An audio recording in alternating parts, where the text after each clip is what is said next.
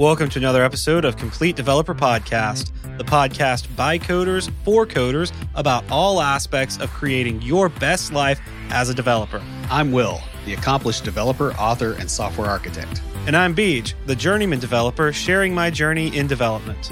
Complete Developer Podcast is supported by listeners like you. We are now on Patreon at www.patreon.com/Complete Developer Podcast. With the rapid evolution of tools and frameworks, anything you learned in school or even in a coding boot camp has a very short lifespan. If you want a long-term development career, you have to learn how to learn from the resources available to you. In this episode, we'll discuss some things that will help you get the most out of online courses and tutorials designed to teach you a new programming language, framework, or tool set. We'll discuss some of the things people get wrong and how you can more quickly learn online. But before we get started, Will, what have you been learning lately? I went through all the React and Redux stuff, and so now I'm doing Nest.js with Prisma as the ORM. And on this one, instead of doing a Pluralsight course, I'm doing a YouTube tutorial from Free Code Camp, which I like. It's been very good, solid material, but YouTube is not a great way to learn a lot of this stuff, at least like the really long form videos are not. No, they're not. Because you can't move the slider. Because if you're working along with it, you have to pause a lot as you're going. And if you miss something and you try to scroll back, you went back a minute and a half versus, 5 or 10 seconds like you would in a shorter video. And so that's kind of been the bane of my existence, but it's going well. I'm learning a bunch of stuff. So that's good. It's stuff I need for work, which is also very helpful. So yeah, that's what I've been doing. That's actually kind of what prompted this outline. Okay, cool. How about you? Well, I am getting ready for my trip to Europe. I'm calling it Europe because while the primary location is going to be Albania, I will also be in England, Scotland, and France while I'm over there. So I'll be spending a week in Albania with the church there, my friends at the church and the pastors. And then on the way back, I'm going to take a few days vacation in Scotland. Going to go visit the old homestead, check out the Robert Burns Museum. For those of you who don't know, he is an ancestor of mine. So yeah, going to go check that out. Be really cool. And then just hang out in Scotland for a bit. I've never been to Scotland, so looking forward to it. Hoping to get some true haggis while I'm there. That'll be fun. And then the day before I come back and the week this episode actually airs, I will be visiting our editor, Julian, and his team in Paris. I'm going to go from Scotland. I'm going to take a train to London, stay the night in an Airbnb, and then get up that next morning and take the Channel to Paris, hang out there for a day, grab lunch with them, and then that evening head back, and then the next day fly back. So yeah, it'll be sort of a whirlwind trip there in Paris, but I've never been to Scotland or France, so I'm kind of excited going to two new places while I'm over there. Kind of a neat idea to tack that on at the end of this trip, getting to go to some places I've never been. May continue doing that in future trips to Albania, just tack on another place for a day or two to get a little vacation in while I'm there. I don't know. Next time I go, I may spend the whole time I have off in Albania. We'll see.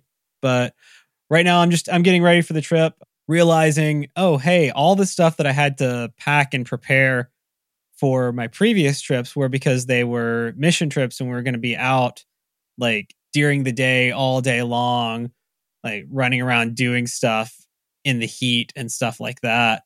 I'm like, this isn't going to be the same. So I don't need to pack as much of that kind of stuff. So I'm sort of figuring out what I need and what I don't need for this trip. So that's kind of interesting. Yeah, because I'm looking at the temperature gauge for there, and it's it's showing 12 centigrade right now. Yeah, it's pretty comparable to where we are here. So yeah, sure it gets nice and warm during the day. Oh yeah. Let's see. I've got it on my app. In Toronto, where I'll be, it's for the Americans, it's in the 50s right now. The high tomorrow is like 70, and then like mid to low 70s throughout the week. So, which, kind of comparable. It's been kind of cooler here the last few weeks, but yeah, it's been cold a couple times, just uncomfortably for this time of year when you're not expecting it. Right. So anyway, that's what I've been up to. Saving money is hard, especially when you're touring Europe.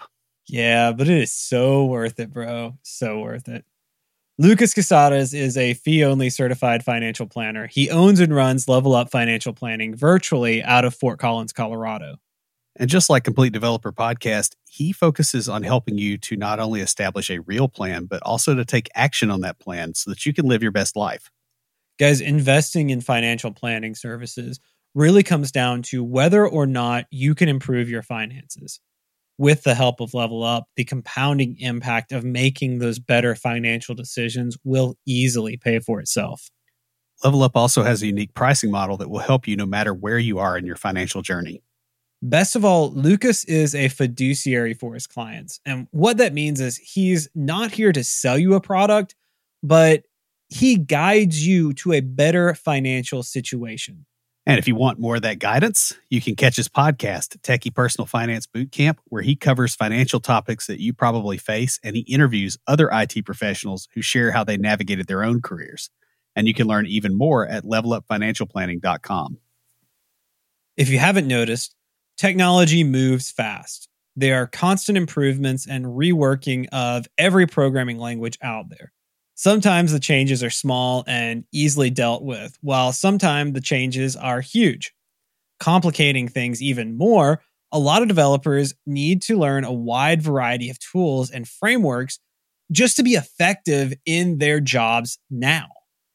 At minimum, most of us need to know some kind of front-end framework, a database and its associated libraries, an IDE, source control system, and some sort of DevOps.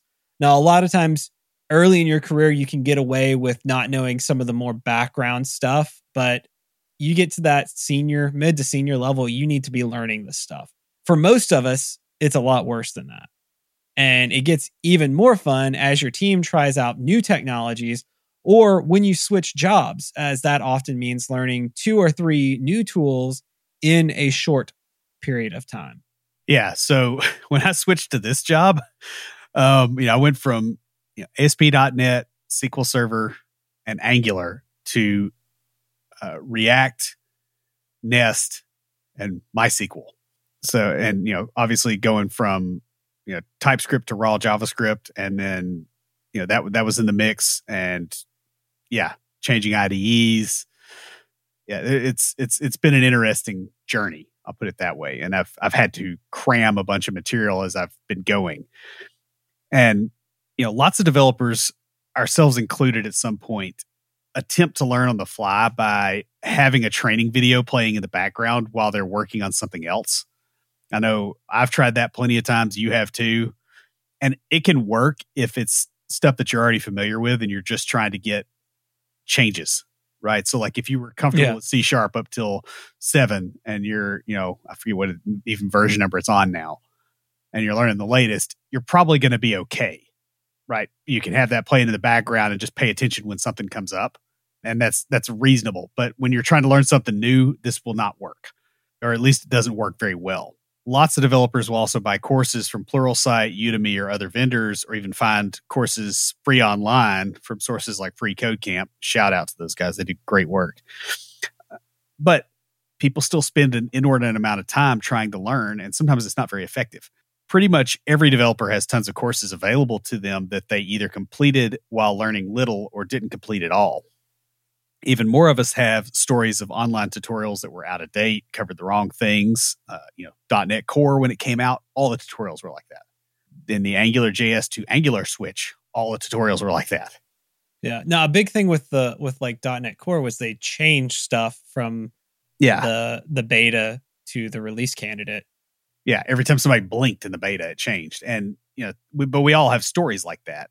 And, and a lot of tutorials had errors in it that just made people quit.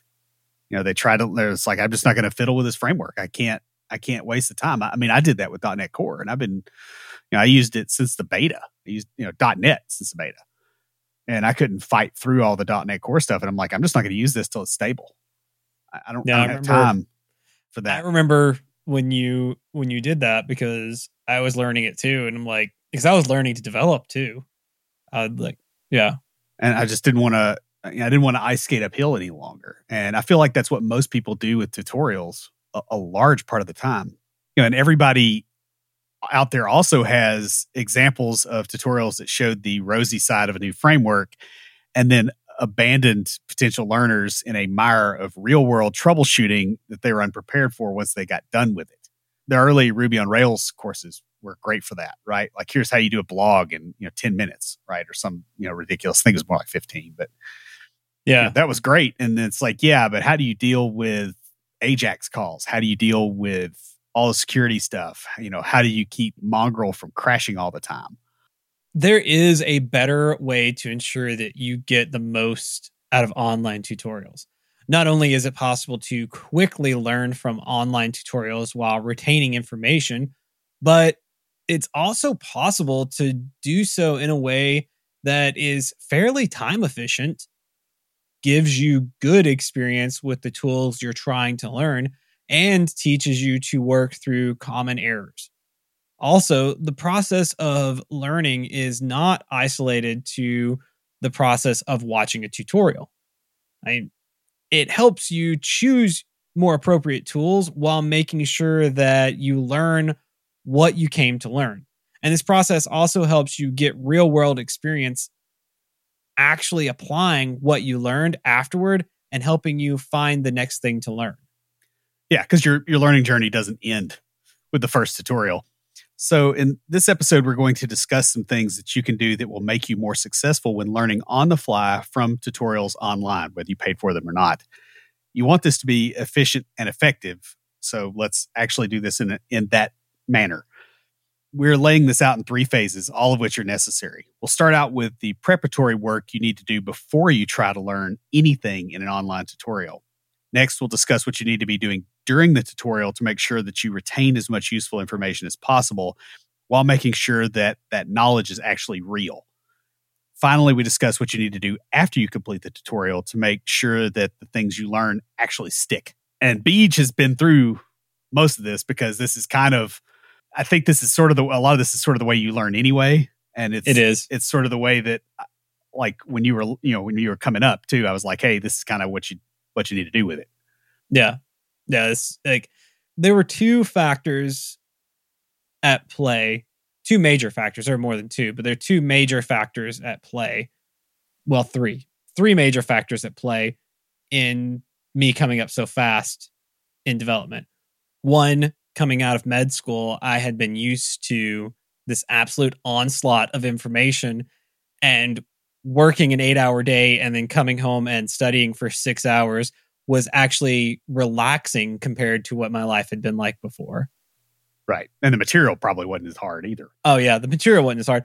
Then you have the material being stuff like this is the way that I learn.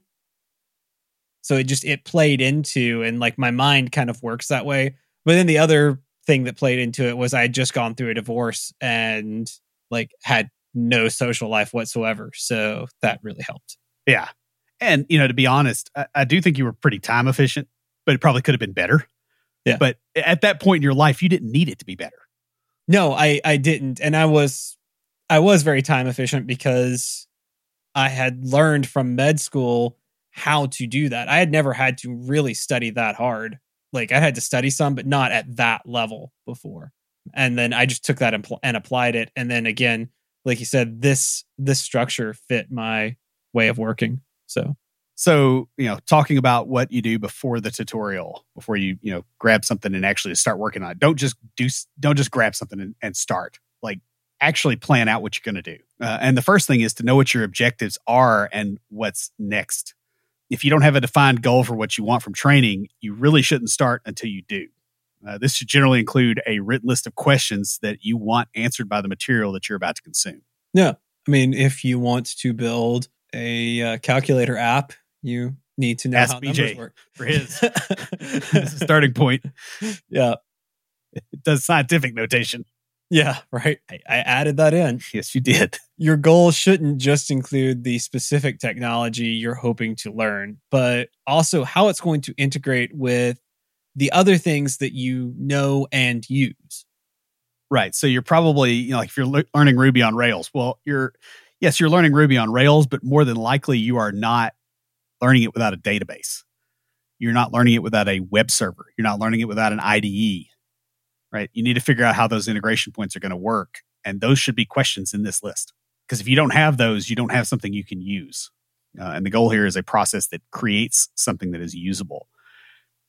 And it's the same thing with React, which is what I've been dealing with. React by itself, that's fine, but you have to make it work with TypeScript. You have to, figure out how you're going to get around a VS Code. You got to deal with state management with Redux. You got to deal with testing, which I used Jest for that.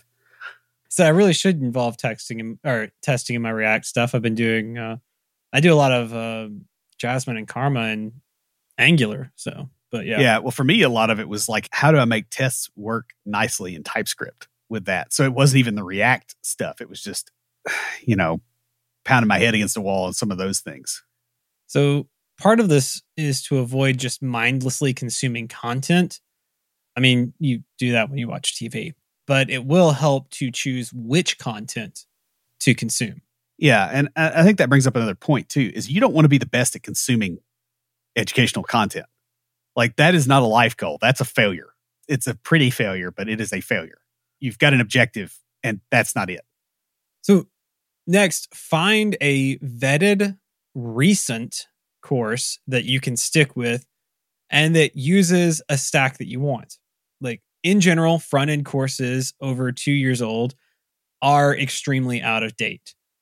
The same is true with back-end courses more than 3 or 4 years old. Yeah. Depends on the stack too, right? Like, yeah, because some of them do move kind of slow. The main goal here is to avoid learning extremely dated ways to do things. But the other thing that this does for you is it avoids breaking changes while you're learning. So, if there's been some major version increment and the old way doesn't work, you'll be halfway through the tutorial and you find that out.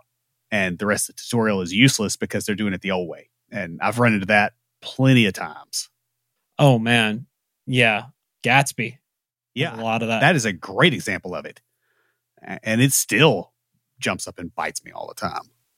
It's a pain doing Gatsby in TypeScript. Yeah, I didn't do it in TypeScript. I did. I made that mistake. Well, I started it in TypeScript and I went for like 15 minutes. And I was like, you know what? No.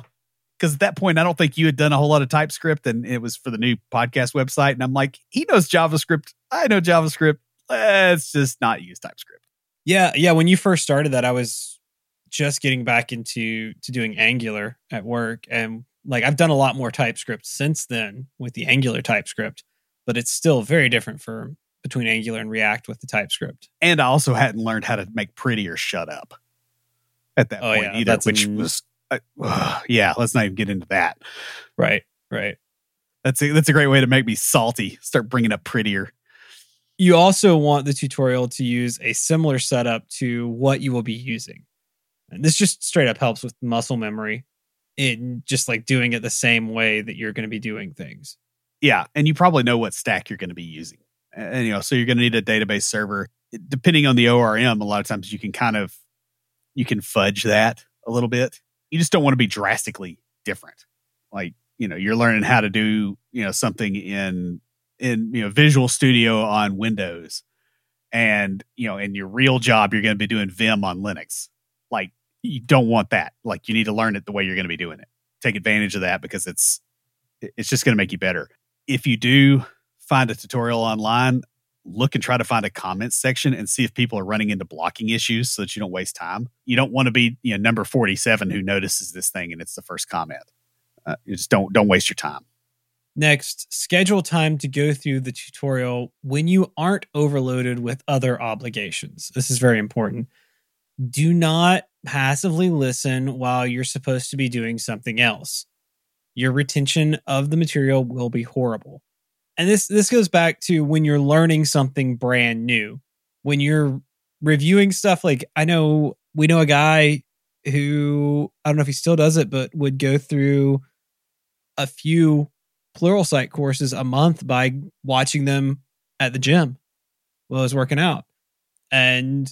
But those were all on things that he already knew. So it was like, all right, deepening his knowledge in something. So if you're like us, you're a .NET developer.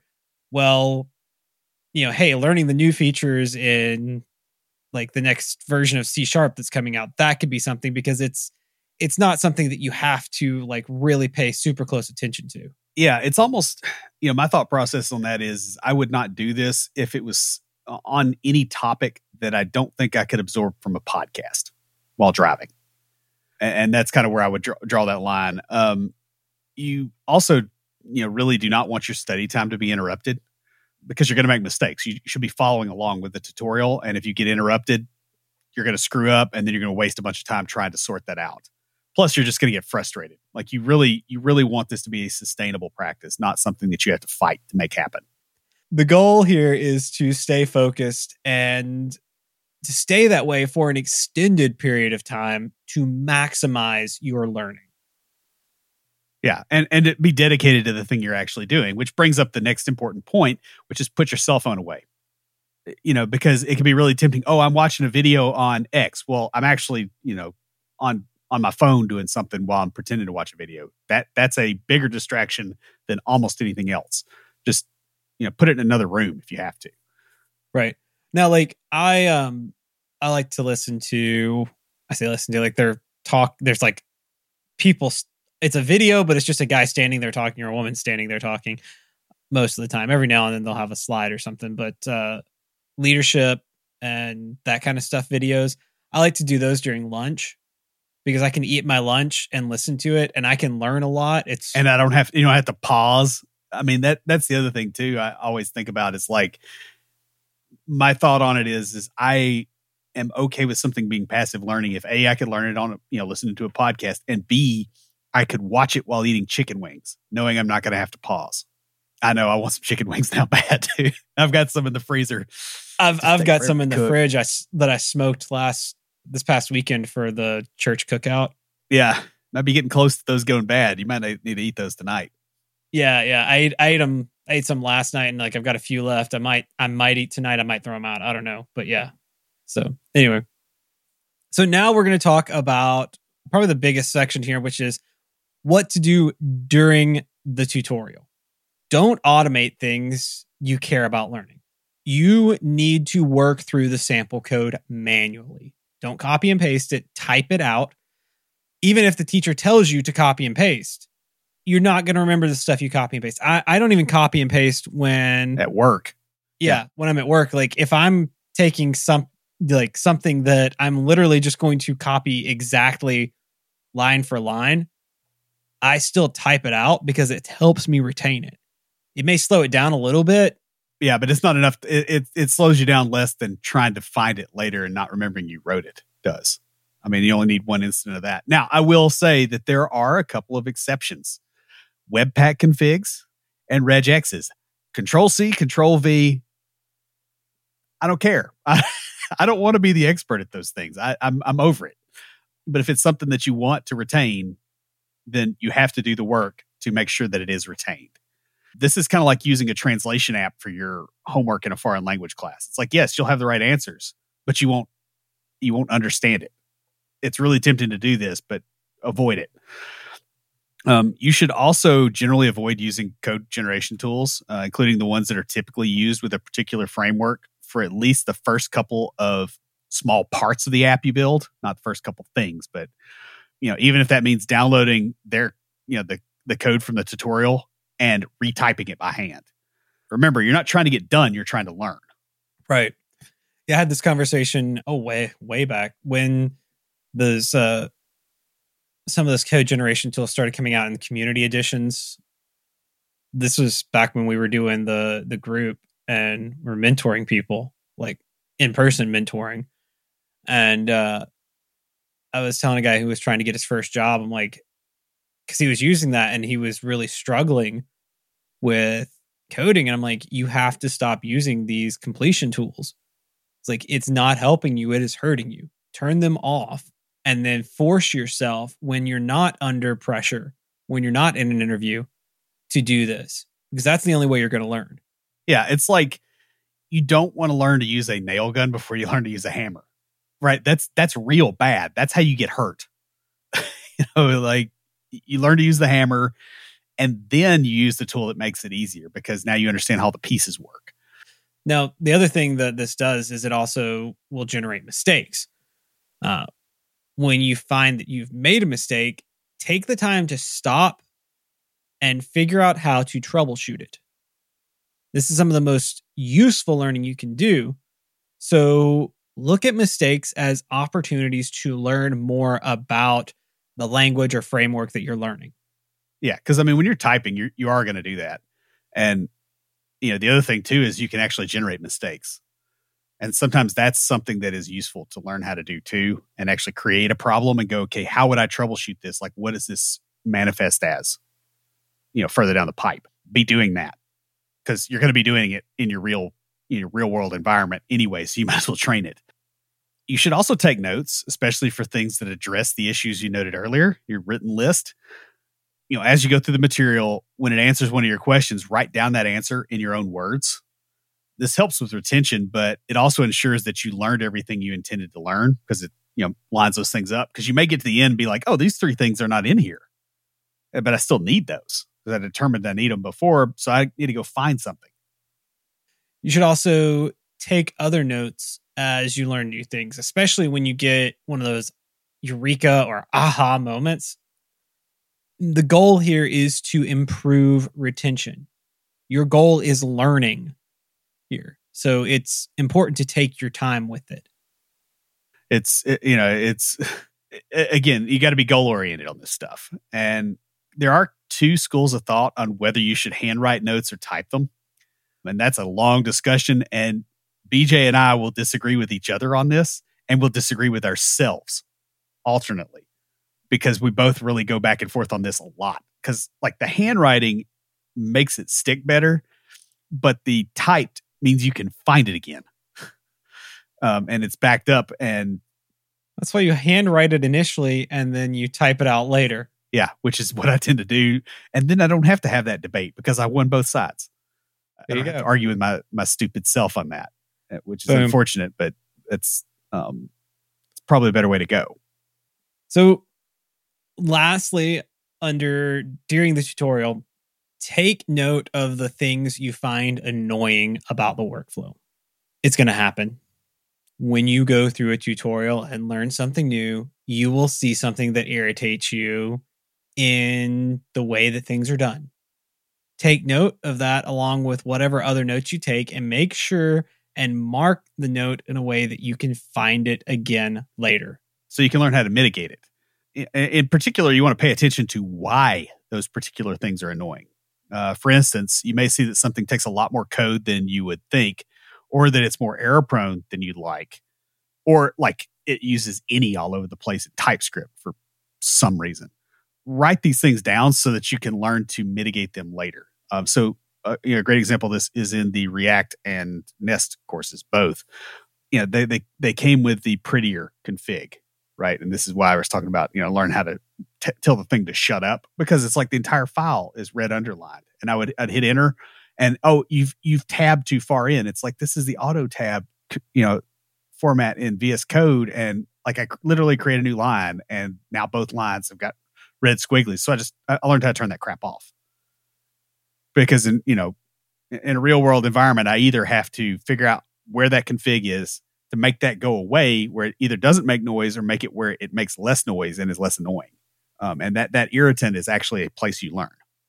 I mean, I get why they would have the prettier there, but that is weird that the way it's set up, because that is more of a personal, like some of the prettier stuff is like, it's more of a personal preference. Yeah. And it's not mine. Yeah. Which is a whole other can of worms. And I should have it on the autosave where it just reformats the document, because that's actually what I want. I don't have a problem with, putting a space between the curly brace and some property in a JSON blob, right? But if I don't do it, I don't want you to act like it's an error. So I'm looking at it while I was trying to think about something else, and I'm interrupted, right? And so those little irritants like that, that's important. Take notes of that. Yeah, one thing that annoys me about Gatsby working in that is that it's the whole thing. Well, and I think it's a React thing because, like, in Angular TypeScript, if you don't put a specific type, it just assumes any. Oh, you're talking about the GraphQL? No, not GraphQL. Okay, I'm talking about the actual TypeScript. Okay. So, like, if I don't say, like, if I'm just like typing something up, if I don't put in like this specific type, this is like a string, this is a number, or this is any, it doesn't just generally assume it's any. Yeah, because I've done it. I've done that in JavaScript with the prop types declarations and stuff. So there's actually another way to do it that's also annoying. Of course, there's always another way to do it that's even more annoying. Yeah, man, that's the way it is. Yeah. Also, it's probably important to say here that things you like about the workflow, you want to write those down, not necessarily because it's directly useful, but because you will later want to find mitigations for the bad parts of the workflow, and they will probably be idiomatic with respect to the parts that work well. Right. And you can ask in forums, go, hey, I like how this thing works and I hate how this thing works. How do I fix the thing that I hate so that it's more like the thing I like? And that tends to give people a better idea of what you're going for versus, hey, this just sucks. So after the tutorial, you're not done. Obviously you need to figure out how to remediate the workflow issues you noted. First thing you want to do is, fix the stuff that you observe that is going to, get under your skin, because that's going to make this not sustainable. Like if you're irritated every time you mess with something, you eventually just don't mess with it. And the nice thing is if something irritates you, it has already irritated somebody else who's figured out a way around it most of the time, unless you're just using like some brand new framework that your buddy cooked up and he's the only other person that's used it. Yeah. If you can't find a way to get around it, ask in a few forums.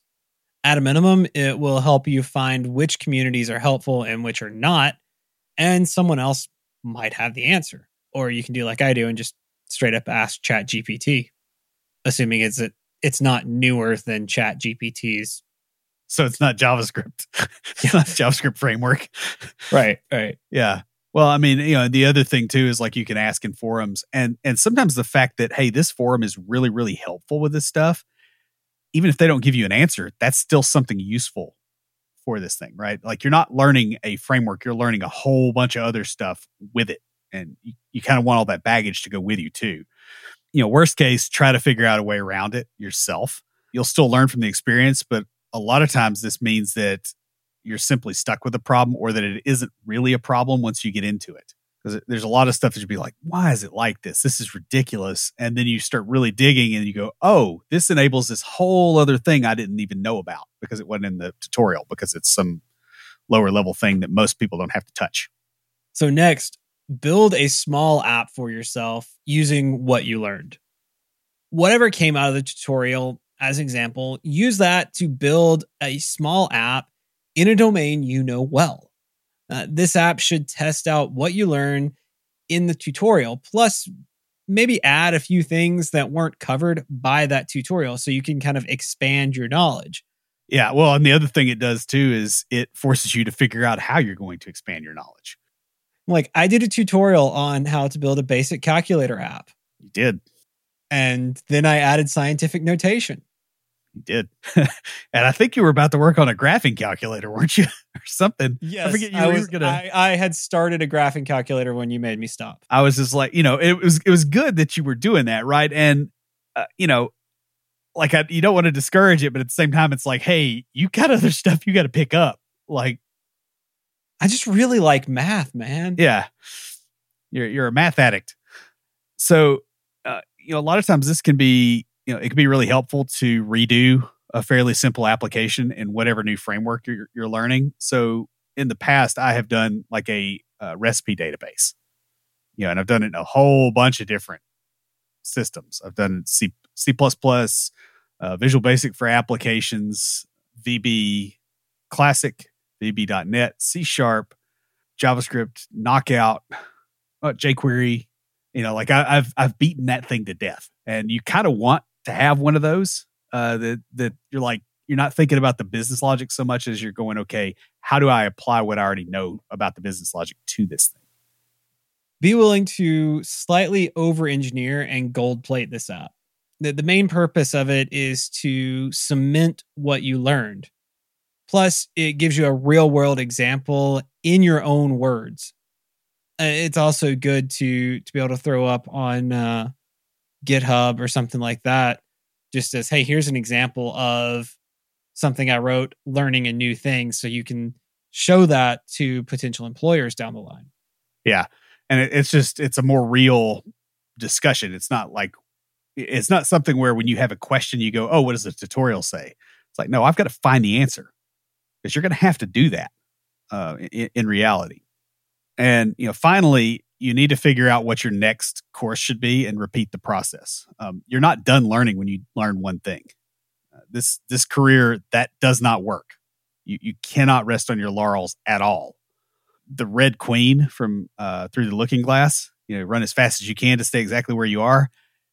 You're in her realm. This is software development. This is the way it is. So you need to be figuring out what the next thing is and heading that way. If the tutorial you're working your way through is like many others, there are probably things that they lightly touched on that merit a deeper dive. And that is one way to find a pointer to your next course. If not, then you should either dive deeper into the current topic with another course, or learn more about whatever other tools were in the same stack that was used in that tutorial. Right. And there's probably at least one of those that you're not familiar with. Yeah, there's a lot of rabbit trails you can go down with these. I remember back when I was working in admissions at the psych hospital, it was one of those jobs where you were there for 12 hours, but you might work a total of 4 because you were just answering phones and entering patient data when they showed up. So a lot of times, I would get my homework done and then I'd just sit and go down Wikipedia rabbit trails. Yeah. And you learn all kinds of things that way. It's a great way to do it. Mm-hmm. But most of the value that developers create requires more than one tool. And there tend to be kind of clusters of tooling that are commonly used. It's better to learn something else in that same cluster so that you can do useful work with it that pays you money than it is to immediately go for something entirely different. So guys, with the wide variety of libraries, platforms, and databases available on the market now, and with the continued rapid evolution of tools, it's absolutely necessary to learn on the fly as the need arises. However, most people haven't really thought about how they learn, and frankly, we've often internalized some really maladaptive learning strategies, whether from school or from personal life or just, from working. You learn, I've got to get stuff done, not I'm trying to learn. And those are two separate things. And people get confused on that. And this is especially true in software development. If you attended structured formal classes, it can be really difficult to learn in an unstructured manner, especially if you're not used to doing it, especially getting all those resources together for yourself and figuring out what's required. It can also waste a lot of time. However, there are a lot of tricks that can make such learning more effective and efficient in terms of the time you spend. And we hope that the tips in this episode will make your next learning adventure more effective and time efficient. And that's pretty much all we got. If you have a question or comment, please email us at neckbeards@CompleteDeveloperPodcast.com. Our theme music is an excerpt from Stand By for Titanfall by Pure Bells, available on SoundCloud and licensed through Creative Commons. For references, show notes, and extra tips and insights, be sure to check out the website at CompleteDeveloperPodcast.com. Help us make the show possible by supporting us on Patreon at patreon.com/CompleteDeveloperPodcast. You'll get extras, including a weekly aftercast where we discuss the topic of the week and bonus material with some of our patrons. You can also follow us on Twitter at CompleteDevPod like our page on Facebook, and follow us on Instagram to keep up with news about the show. Join the conversation anytime via Slack by signing up at slack.completedevelopernetwork.com. Thanks for listening. See you next time.